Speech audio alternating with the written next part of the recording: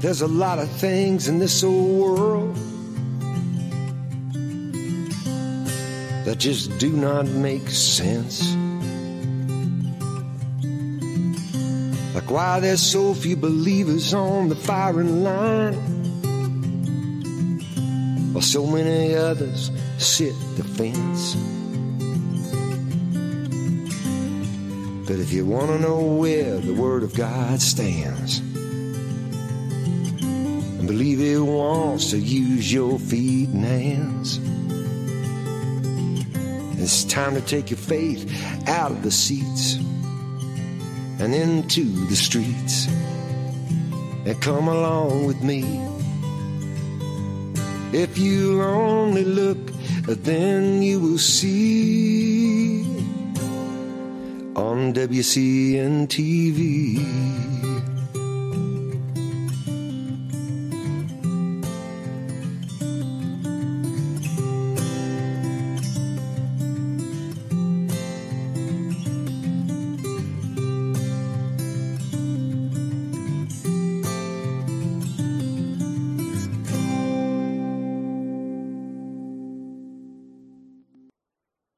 May you live in interesting times. Hey, this is J.R. Harrison, setting in for Rob. And I cannot behave myself. I just cannot. I can't stay away from the internet. I can't stay away from my emails. So I get this email this week. A lot of things going on around Israel, right? Could it be that we're living during the time of Revelations 13, 6, and 7? And the beast opened its mouth to speak blasphemies against God and to slander his name and his tabernacle, those who dwell in heaven. Then the beast was permitted to wage war against the saints and to conquer them. And it was given authority over every tribe and people and tongue and nation. I'll get my answer to that, but first we have a special guest today. While we're on the subject of end times, we have Barry Stagner. And Barry does a lot of research on end times and has written several books. He's got a new one coming out in January, I think. And Barry, welcome to WGN, brother. Thank you, JR. Great to be with you. Okay, so could it be that we're living during the time of Revelations? Huh? Short answer or long answer? Well, we got about 30 minutes. 30 minutes. Medium. Short answer is no. Well, we're not. No, we're not living in Revelation 13. I do believe we are living in Revelation chapter 3 at the end of the church age, represented by the Laodicean church. But we are very, very close to what precedes the tribulation age, I believe, which is the great catching away and the church being removed and the Holy Spirit no longer hindering that first beast of Revelation 13 from rising to power. But we are seeing so many things right now that tell us we ought to be looking up and we ought to be reaching out as things are wrapping up rather quickly. And Israel has become the focal point of the world in just a matter of 30 days. Today being the 7th, a month ago, we all awoke to what was happening in Israel. And the world has just come off the wheels ever since then. Barry, what got you into this Christianity thingy? I mean, did you like swimming upstream against the current? Is that what you like? Well, I liked it as far as the story goes. I was raised in the church. I was raised in a denomination that didn't talk about any of this stuff. And then when I was 12 years old, I read a book called The Late Great Planet Earth, and as I like to put it, it scared the heaven into me. And I was a church attendee, and so in my latter 12th year, I gave my life to Christ, and I spent quite a few years as a prodigal. After that, I walked with the Lord strongly for just about 4 years, and then got my head stuck in a beer can and a whiskey bottle for a decade.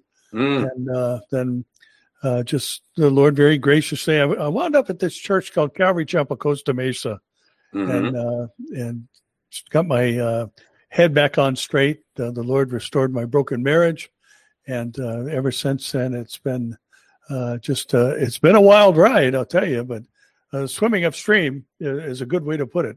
Going against the flow, and especially now, I think just more so as we draw close to the moment and twinkling of an eye experience we're all waiting for. We do live in interesting times, brother. I mean, we really do. And I grew up, and like I had a lot of the same experiences you did. I came from a very broken family. I was in church. My mother was a full-blown Christian, and my father was a full-blown heathen.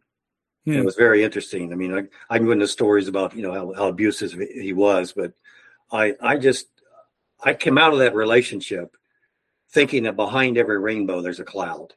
And I saw negatives. Yeah. And the times we're in today, I'm going, well, okay, I'm back home. I'm back where I started. But the difference now than then is when I see what not you, but other people might see as a problem, I see that as an opportunity. Yes. And I take a positive approach to things. And I could explain one of the things we got into with the natural family, but I take a positive approach to things. Again, I grew up criticizing things, everything. There was something wrong with everything. So now, before I criticize something, I have to have a solution for it, or at least a possible solution for it. And it's really a fun challenge. So where do you see us right now biblically? The U.S., Israel. I'd love to get in a conversation about Israel because I don't understand this. I don't know what's going on there. I haven't done a lot of studies in Israel. I've never been there. It looks pretty dangerous, but then Europe looks pretty dangerous right now. America looks pretty dangerous right now. Yes. So what am I seeing? Well, what we're seeing is the precursors to what's going to happen in Zechariah chapter 12, verse 3, where the whole world gathers against Jerusalem. And, just watching what's happened on the world scene, again, in the span of just 1 month, tells us how quickly the prophetic narrative is advancing. One of the things I think we've all, most of us are familiar with the dry bones of Ezekiel 37, the miraculous rebirth of the nation of Israel. But I think it's wise for us to back up even a chapter before that, looking at Ezekiel chapter 36, verses 20 and 21. The Lord says to Israel, who he takes responsibility for scattering them among the nations for their idolatry and their rebellion. And he tells them he's going to bring them back into his land. And he says, I'm not doing this for your sake, but I'm doing this for my holy name's sake. For as long as you were outside of the boundaries of the land I gave you, my name was being profaned. So for the sake of the Lord's holy name, he's bringing them back into his land. And we've been watching that now for well over 100 years as the Jews began to return to their national homeland in the 1890s.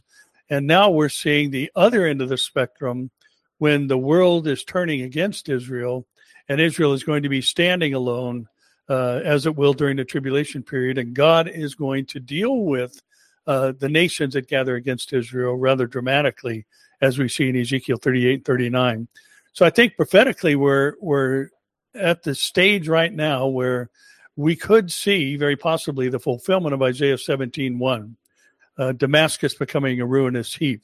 We know that Israel, in the midst of the time that we've been watching unfold since October 7th, Israel has multiple times bombed the runway at Damascus as well as the runway at Aleppo, because this is the landing field for the Iranian aircraft to bring in devices that can be used against the nation of Israel. And so I think a possible scenario, and I talk about this in the book, that it's quite likely, it seems, that Isaiah 17:1 will be fulfilled. Damascus will become a ruinous heap. It will become uninhabitable. This could be the catalyst for drawing down the invading nations of the Ezekiel 38-39 war scenario to have the confidence and the world on their side, because the world is largely turning against Israel, to invade Israel from the north. And so the Ezekiel war scenario could develop on the heels of Isaiah 17:1 being fulfilled. So where we are is, I think we're watching a world that is being prepared for the man of sin, the guy you mentioned, Revelation 13, rising to power. of the world being unified. And if you watch the scenario that unfolds in Ezekiel 37 and 38, God says that he is going to deal with the nations that were against Israel, and he's going to strike them with an earthquake and rain and hail and blood. And so it's a pretty radical heavenly response. And that's likely what will open the door for the rebuilding of the third temple. And it's very possible that between the rapture of the church and the beginning of the tribulation, there's a short span of time. I mean, the world's going to have to regroup. And who knows what is the motivation or the key that gives the boldness to the nations with the hook in their jaws, God says, he'll place there to draw them down from the north. And, JR, we're living in a time where, we're seeing things written 2,800 years ago unfolding right before our eyes. We're seeing the nations named in the Ezekiel package. 3 of them have military hardware and personnel on the northern border of Israel. Turkey is named under the multiple names of ancient nations there. Iran, Persia is named, and we have Rosh, which represents Russia. And then Ethiopia and Libya are named under their modern names. But Ethiopia, we have to understand, in antiquity, Ethiopia meant the region directly south of Egypt. That's Sudan. So here you've got these 4 predominantly extremist Muslim nations paired with Israel, or paired with Russia. But the common factor between these 5 nations is energy-related products. All of them are oil-producing nations or natural gas-producing nations. And, now we're seeing Israel tapping into that market, and Russia can't afford to lose market share to Israel or anybody else.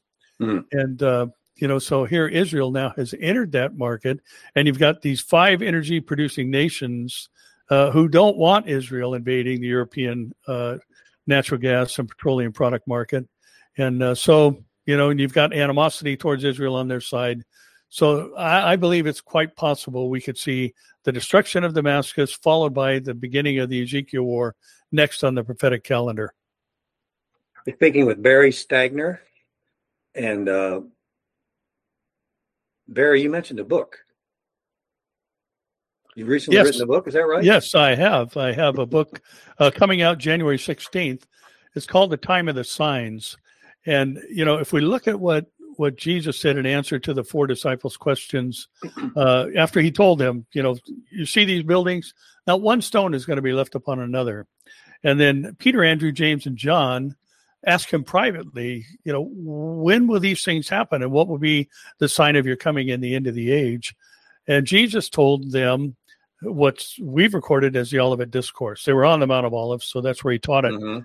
And so the book takes us through a journey from the rebirth of the nation of Israel all the way up to the New Jerusalem, and the chronology of events and the specifics of each event that will happen along the way.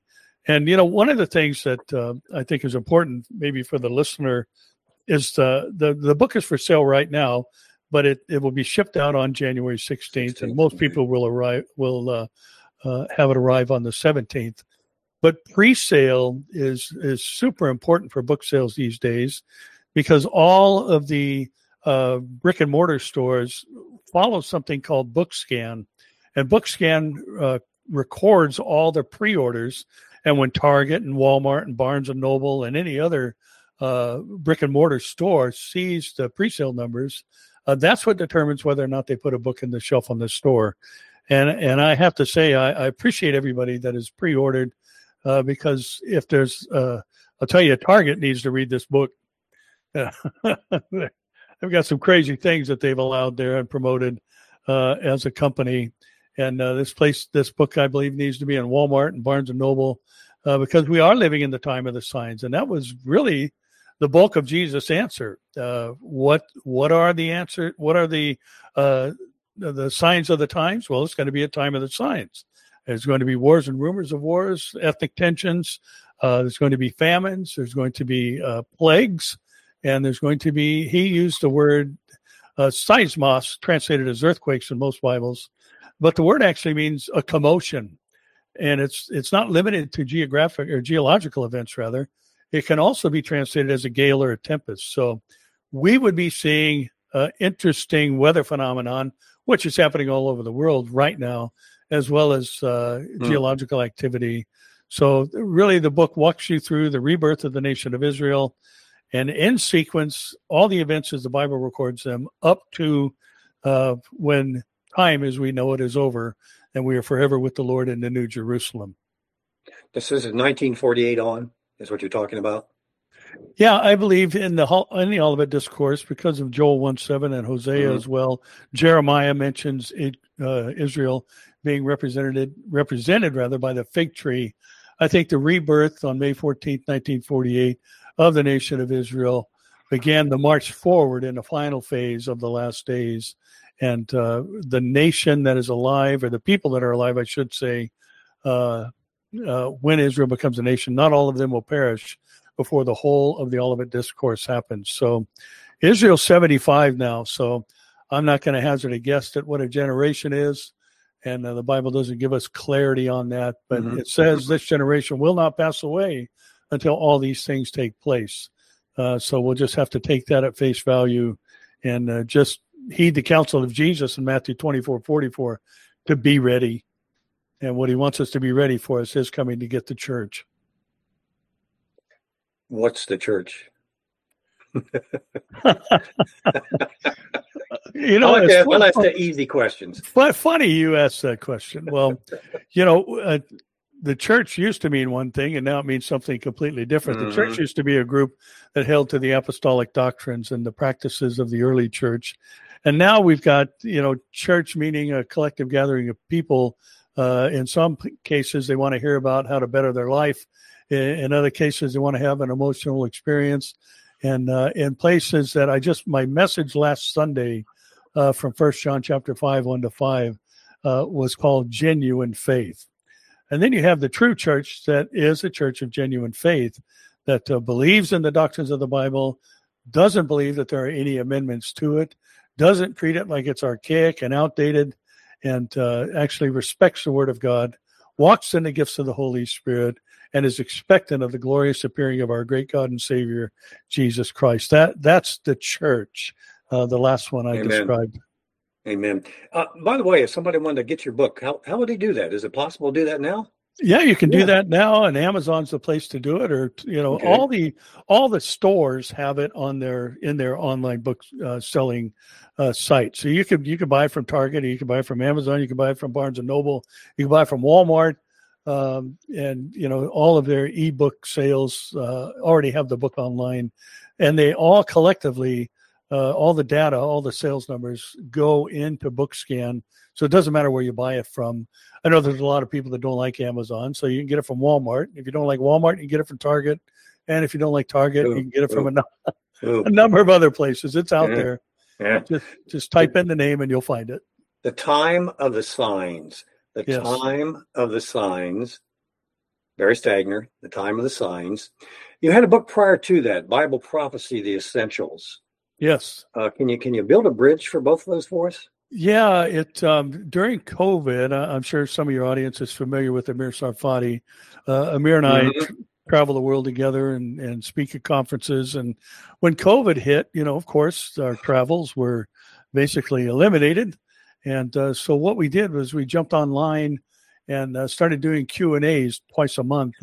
And so during the whole shutdown and when travel was limited, we took all of the transcripts from these I think there were like 40 of these programs that we did, and we took all the transcripts and we basically found the 70 most frequently asked questions. We weren't sure how many there were going to be, but it just landed on 70. So the book is from the transcripts of the Q&As we did together online. A question is asked, Amir offers his answer and I offer my answer.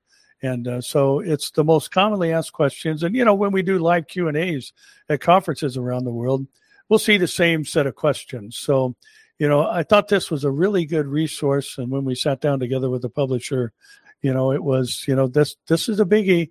Every conference we do together, the Q&A is one of the main highlights. And people are hungry for answers. And what I think the benefit of the book is that, you don't have to say, well, now, what did he say? You can look it up, or how our minds will work. We'll attach one answer to a different question and get all jumbled up. So the book is just and it too walks through a series of events. The first chapter is about Israel, and questions about Israel's rebirth, and is modern Israel biblical Israel?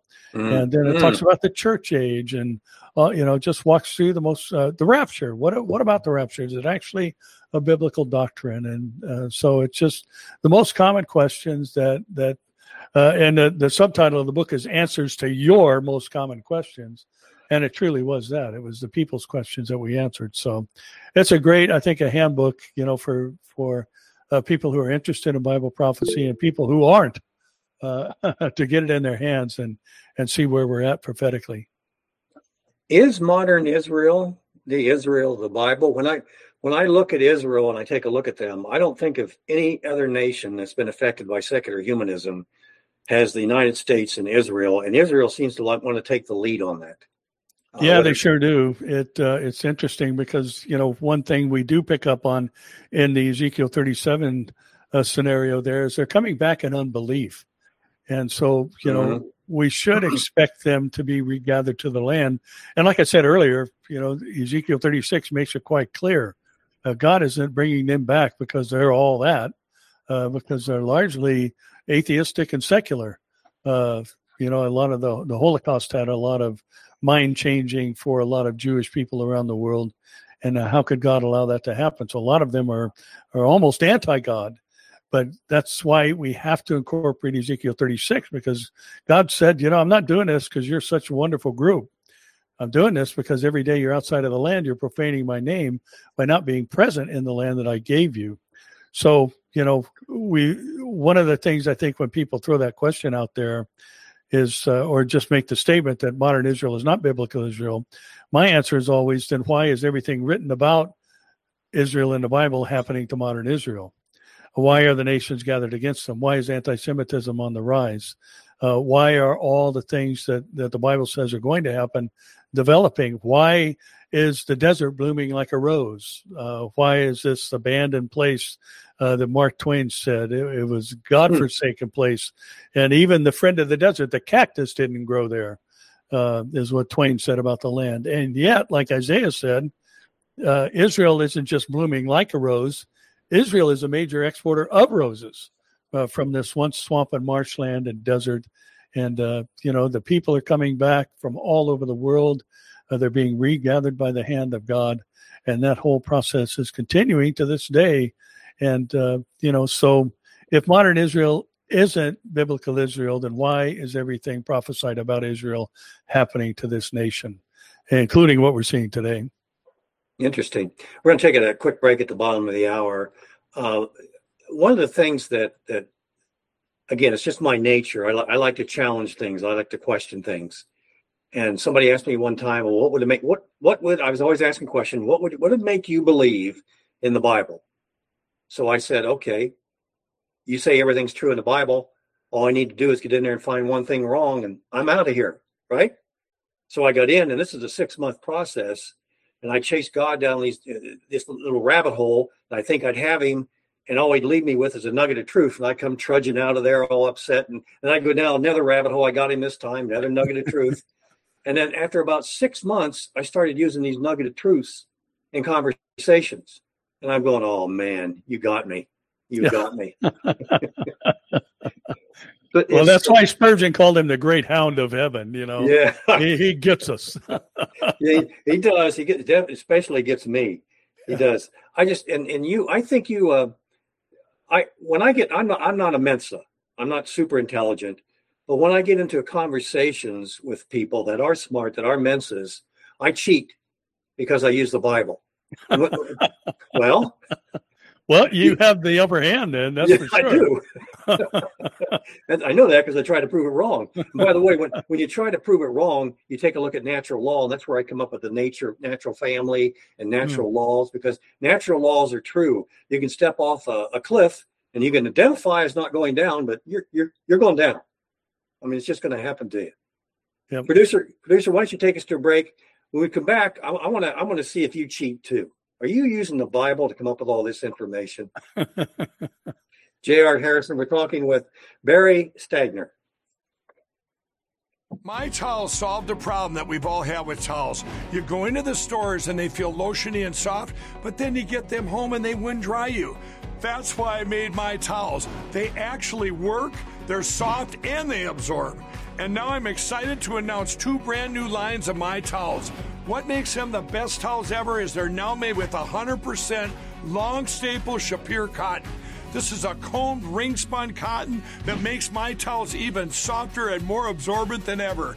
And now you get a 6-piece set for an amazing introductory sale price as low as $29.98. So go to mypillow.com or call the number on your screen.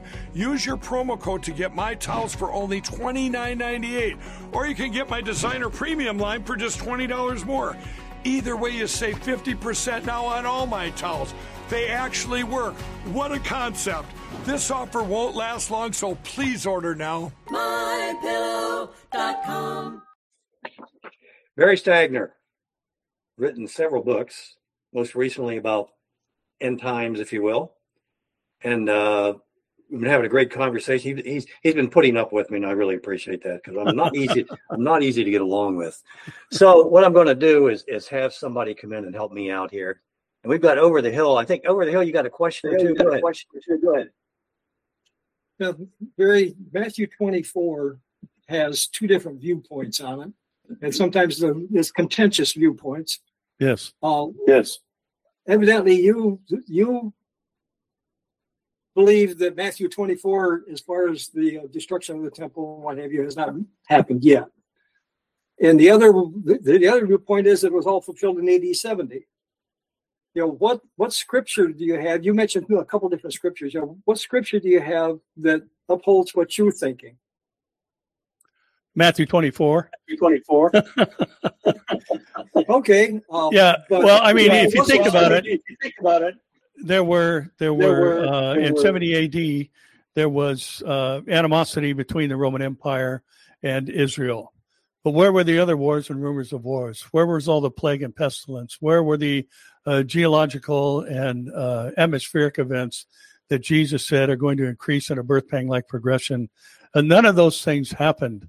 And, the localized event that took place, as the destruction of Jerusalem, and then later Hadrian, making it illegal to even use the word Jew or not allowing 2 Jews to walk together. There was a progression still happening after 70 AD. And, the description given by Jesus in Matthew 24 doesn't fit the preterist viewpoint. And there's no way to allegorize much of what is written there. The dividing of the sheep and the goats and all the one man being in the field and another, one being taken, one being left behind, and all the parables that Jesus was using to make his point clear. I think Matthew 24 is, if you're going to use it for the preterist position, it's self-refuting because that stuff just didn't happen. Everything that Jesus said was going to come to pass, and it just didn't. And so now, we're looking at a scenario today where it makes more sense and fits. Do you believe there'll be a 3rd temple built then that will be destroyed? I'm sorry, I didn't hear that. Do you believe there'll be a third temple built that will be destroyed then, eventually? The 3rd temple? Yeah, the 3rd temple will be rebuilt. Yes. I do not believe that is the temple of the millennium because it doesn't line up with the physical description in Ezekiel. The 3rd temple is the Antichrist temple, and it's a temple that's going to be defiled and where he's going to go into the most holy place and declare himself to be God. And, we don't really see in Daniel's scenario, we don't really see a mandate given for the rebuilding of the temple. It's just implied. He's going to take away the daily sacrifices. Well, that requires a temple. He's going to go into the most holy place and declare himself to be God. That requires a most holy place. but we don't see the detailed description like we do of the fourth temple, the millennial temple, that Jesus is going to rule and reign from. So, kind of an implied or assumed presence of a third temple, just because of those mentions. So, yes, I believe that when Jesus comes back and the Mount of Olives and a wide valley is split. And, we're going to see a return of the earth to an Eden-like condition. And I think that's probably the time where you're going to see, the destruction of the temple, because the last earthquake is in Revelation chapter 16 is greater than one that's ever happened in the history of the world. And every wall is going to lie flat. And, Jerusalem's going to experience a couple of earthquakes during the tribulation. So, I don't see the preterist position lining up with Matthew 24 itself. Thanks. Over the hill, thank you very much. While you bring that up, premillennialism, postmillennialism, and amillennialism. Can you give a brief description of all three? Because we're kind of approaching all three of those areas. Yeah, there's let's start with the last one. Amillennialism, just means no. There is no millennium. Okay. And again, that's a tough one to float when you've got the word translated as 1,000 used 6 times in Revelation chapter 20, 11 times in the New Testament. Every time it's taken literally, even in 2 Peter 3:9, where Peter uses the word chaleo and translated as 1,000. It has to be taken literally for his illustration to make any sense, that to the Lord a day is as 1,000 years and 1,000 years a day. If that's not literal, then that's a word picture that just doesn't float, doesn't make any sense. So every time you have that word 1,000 used in the New Testament, it's literal. So that dismisses the amillennial position. The postmillennial position, that it's kind of got several components of that, to where Christ is going to come back at the end of the millennium. There's a group today that believes that the church has to have dominion over the world in order for Christ to come back, and 7 different seats of power. It's called dominion theology or kingdom now theology. And, that one doesn't make any sense either, because the only time the world's going to experience the millennial type life is when the Prince of Peace comes back and rules the world. So he has to be back in order for it to start. So the premillennial position, the second coming of Christ preceding the millennial reign of Christ on earth, is the only valid biblical position, I believe, the only defensible one. So, I think the pre-tribulation rapture is the only one that makes sense. The post-tribulation rapture, I call it the yo-yo rapture, because you go up and you come right back down, which makes no sense whatsoever. And besides the fact that Second Thessalonians 2 says, the hindering work of the Holy Spirit, and the church is the temple of the Holy Spirit.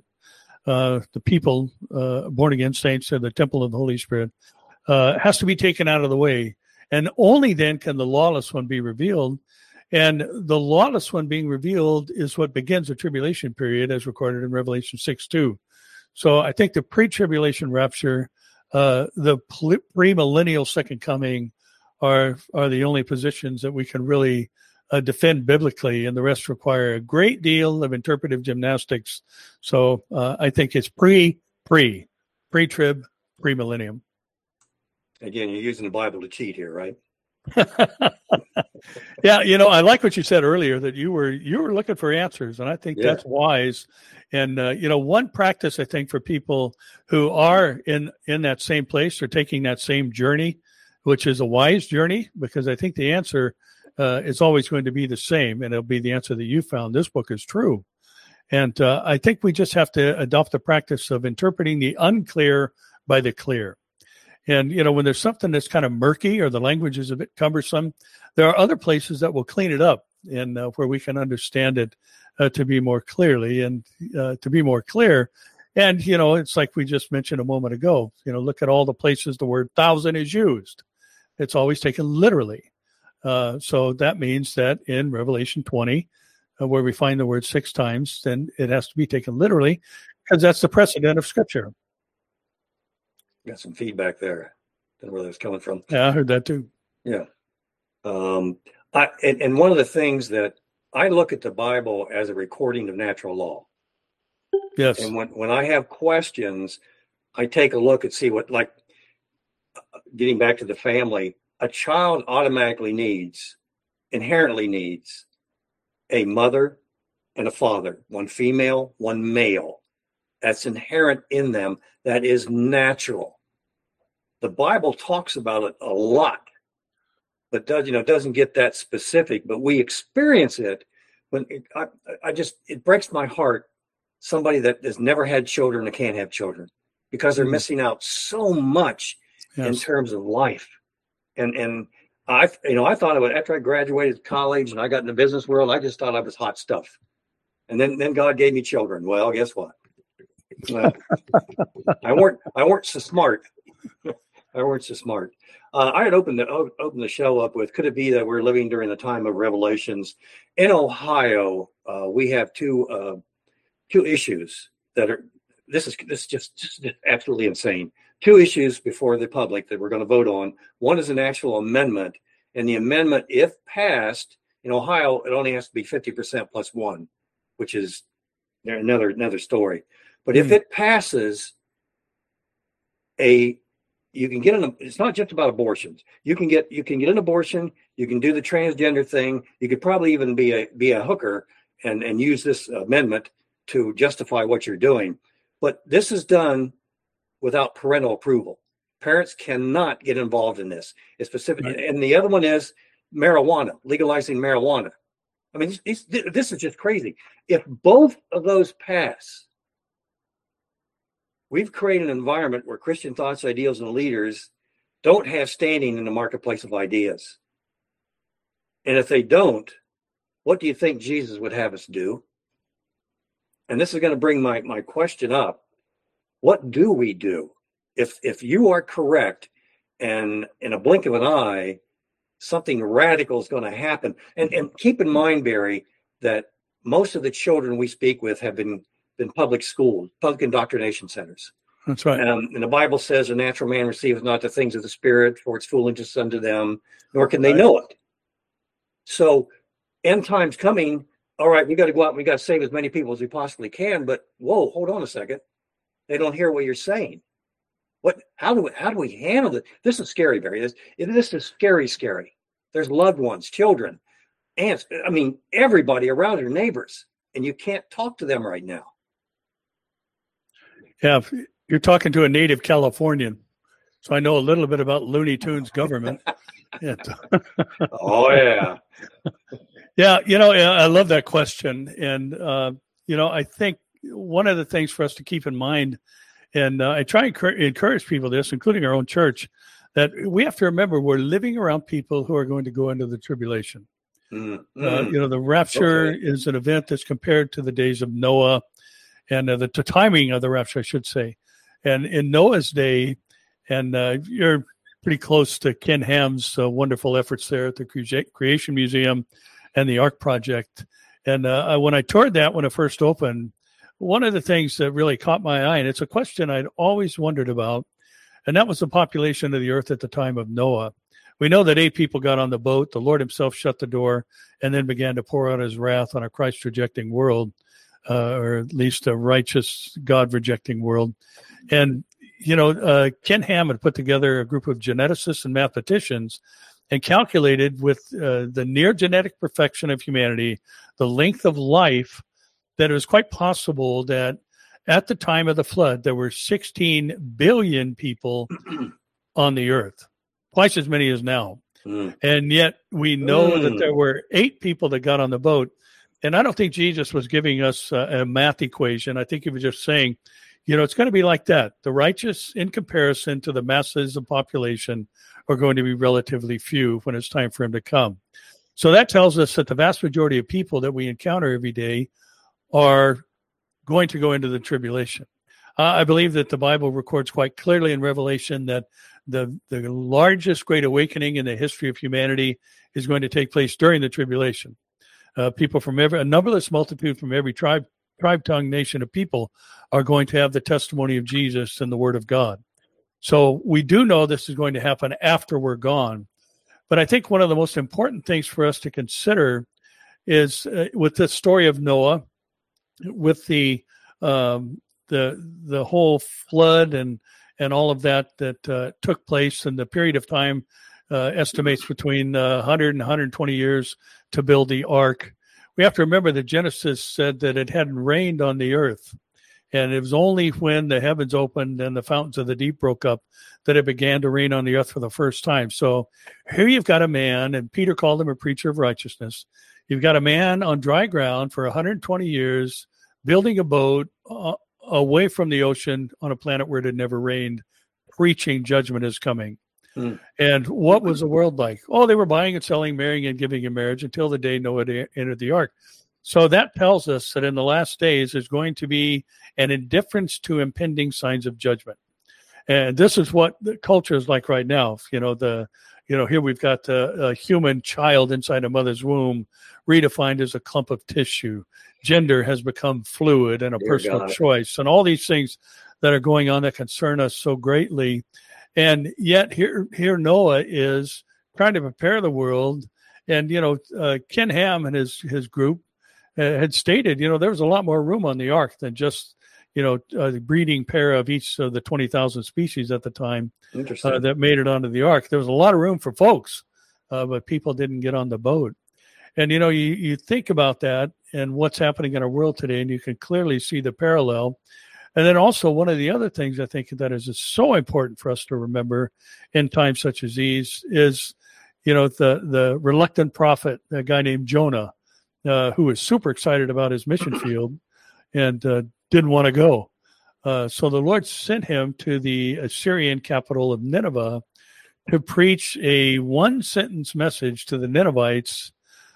And his message was 40 days, and yet Nineveh will be overthrown. That was his whole sermon. And what happened, Jonah tells us, is that from the king to the commoner, the nation repented. And there was a great awakening and revival that lasted there for 100 years. So the point is this: in times such as these, because we do know the majority of humanity is not ready for the rapture, that we need to be preaching judgment to them, that judgment is coming. Because when we say there's a guy that's going to ride onto the world scene with a covenant that he's going to make with Israel for 7 years, and everybody is going to follow after him, and then he's going to demand that you have a mark on your hand or forehead for the greater good of humanity in order to buy and sell, so the people who are the adversaries of the greater good can be identified so we can wipe them out. And you start talking about these things, and they laugh at you and mock you, and then when they begin to see them, things are going to be quite a bit different. So I think we have to have the boldness to preach that judgment is coming. After all, it's interesting that, a lot of people have made light and joked about, if we knew that last person to be saved, boy, we'd be all over them. That's actually going to happen during the tribulation when there's an angel flying in the high point of the sky, preaching the everlasting gospel. And the interesting part about his sermon is it's short like Jonah's, but his sermon is fear God and give him glory, for the hour of his judgment has come. I mean, he's preaching judgment. And this is part of the gospel message. And I like what Ray Comfort says, the bad news makes the good news better. And, when we realize we're sinners, when we realize we're sinners in need of a Savior and that God has supplied a Savior whose blood is sufficient to cover the sins of all men, that's good news in the face of the bad news. So we have to act like what we believe is actually going to happen and talk about these things with confidence, no matter the response of those who hear us. So we can't call a timeout and stop this, stall it? Huh? No, we don't move to Montana and buy water and bullets. We need to get out there and preach the gospel to every creature. I get it. And I think things tend, to answer my own question, things tend to disorder, second law of thermodynamics, which, by the way, Adam initiated in the Garden of Eden. Everything tends to disorder. And we're sure seeing this. What I try to do in my ministry is create an environment where Christian thoughts, ideals, and leaders can get traction in the marketplace of ideas, to try to build relationships or understanding, at least open a few doors for those people that just will not listen to you. And no matter how much you beat them upside the head with the Bible, that isn't happening. But I try to soften that target, if you will, by using natural law, to be honest with you, using that as a bridge to the Bible. Yeah, I think that's wisdom, and I wish that the church would spend more time focusing on natural law, what you just said. I think, those who are interested in that particular area would do well to study books like Dr. Stephen Meyer, Signature in a Cell, and understand that, the impossibility of self-arrangement. Michael Behe, and another gentleman, microbiologist, and so we could be better equipped, because the fact is that evolution is beyond impossible. The self-arrangement from elementary particles floating around after a big bang, because, just the whole thing, I like to put it like this: their whole package is based on first there was nothing, then it blew up. They can accept that, but they can't accept an invisible God who speaks all things into existence, but they can believe that nothing created everything. And, again, those who do such things, astrophysicists and others, calculated that there's some 10 to the 80th power of elementary particles floating around out there in the universe. That's a big number. And, just considering the fact that just one simple protein of 1,000 amino acids long, in order for it to, in the expanding universe, as the end result of an explosion, for these to self-arrange on the 4 nucleotide bases of a single molecule and to become a simple protein of 1,000 amino acids long, the odds of that happening, according to mathematicians, William Dembski is one who kind of put these numbers together, is 1 in 10 to the 41,000th power. And to those who study probabilities, the probability bound, or something becoming impossible, is anything that's above the odds of it happening over 1 in 10 to the 150th power. So again, this is beyond impossible. A trillion years isn't enough time for one simple protein to self-arrange the way that the March for Molecules demand. So, I'm with you. I think that, just understanding how things work and how the body is so fearfully and wonderfully made, and its complexity and the necessity of the synchronism between functions, and how it just doesn't work. Evolution just doesn't work. The model breaks down immediately. But we can choose our own sex. Yes. Your signature trait is keeping complex topics clear and simple. And I think you make a great case. Again, the book is The Time of the Signs by Barry Stagner. And Barry, we're going to close this out shortly here. One more question. What do you hope readers will gain or learn from reading The Times of the Signs? I think just a basic understanding of where we are in the prophetic calendar. And, one of the things you kind of alluded to at the top of the hour is what makes the Bible special. And the answer to that is prophecy. It is the only book that dares to declare with specificity the things that are coming. Who's going to be where and doing what 1,000 years in advance, or 2,000 or 3,000 years in advance. So we have all of that behind us to give us some confidence in what it is that we believe. But my takeaway everywhere I go, when Amir and I travel around the world, doesn't matter what country we're in, doesn't matter how many people are in the room, my hope, and what I say to the people every time I teach, is that my hope, and I say this over the Time of the Signs and Bible Prophecy, the Essentials as well, is that what people would come away with is a desperation for lost souls. That they would realize, because of the shortness of time, the urgency of the moment that we now live in, and that person that's shared with that coworker 100 times, share with them again. The person that has the family member who has rejected the gospel, mocks you, makes fun of you, tell them again that Jesus loves them. And I just pray, and I've prayed over, I don't know how many thousands of people, Acts 4:31, that when they had prayed, the place that they were in was shaken, and they all spoke the word of God with boldness. That's my hope for the time of the signs, is that people would be bold and confident in our message and get out there and share the gospel with every creature. And where can you get this book again? You can find it on Amazon or any online bookseller if you happen to have a favorite.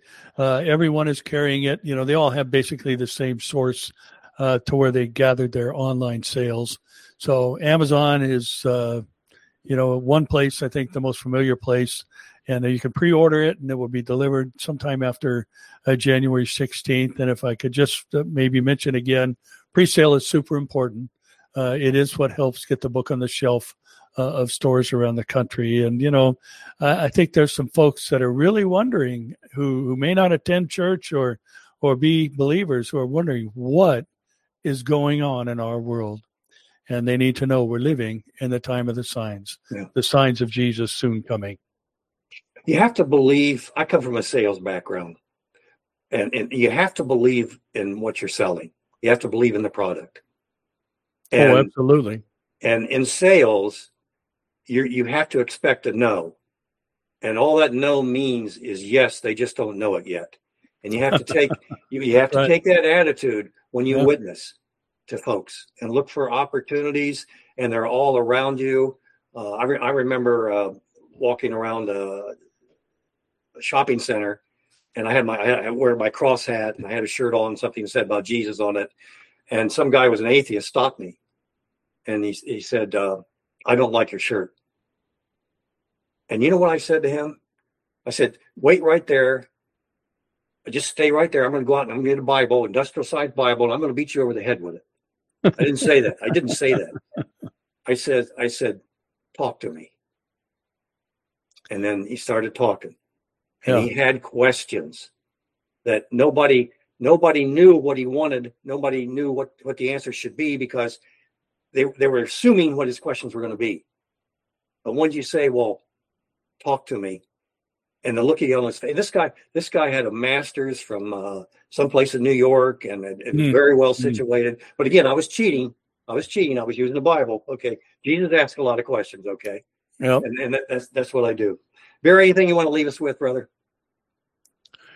Well, again, I think the most important thing is for us to be about the Father's business and occupy till he comes. And our occupation as sons of the Father is to do his business, which is saving souls. And so let's just get out there and preach the gospel to every creature. Tell people about Jesus. And, I've said this early on in our own church history. And, it was one of those things that you say, and then you wonder, why did I say that? But I believe that the Lord inspired me to say it. And I told people that when we were just a little bitty church, just starting to grow, I said, don't tell people about your church. Certainly don't tell people about your pastor. Tell people about your Savior. And, that's the most important thing, is that we're telling people about the Lord, because no church can save anybody. No pastor can save anybody. And, the church has a role, because faith comes by hearing the word of God. But the most important thing is just everyday people telling other everyday people about the one who can save them. You want to promote your church? Well, okay. The church is Calvary Central OC. We're in Costa Mesa, California. And you can go to our website, calvarycoc.org, and all the messages are there. You can find them on my YouTube page, too, which is called The Truth About God. Or just type in my name. And also every Thursday night at 6 p.m. Pacific time, I do a prophecy update called The Lineup. And there's a whole archive of previous programs on my YouTube channel as well. And so you can see and catch up with what's going on in the world. And by the way, this Thursday, again, 7 p.m. Pacific time, Amir Sarfati is going to be on with me, and we're going to be talking about what's going on in the world. So that's, just type in my name on YouTube and it'll come up. And you can watch it on Friday, and it'll be archived there for forever, or until the Lord comes. And Amir will be my guest this Thursday, and we'll talk about what's happening out there in the world, and specifically in Israel. The Time of the Signs by Barry, Stagner, Barry Stagner, reveals the closeness of Christ's return. Barry, thank you very much for taking the time today and putting up with me. And I had a great time, JR. It was awesome. Thank you. You're a blessing, sir. You're a blessing. Thank you very much. Tune in next Tuesday, folks.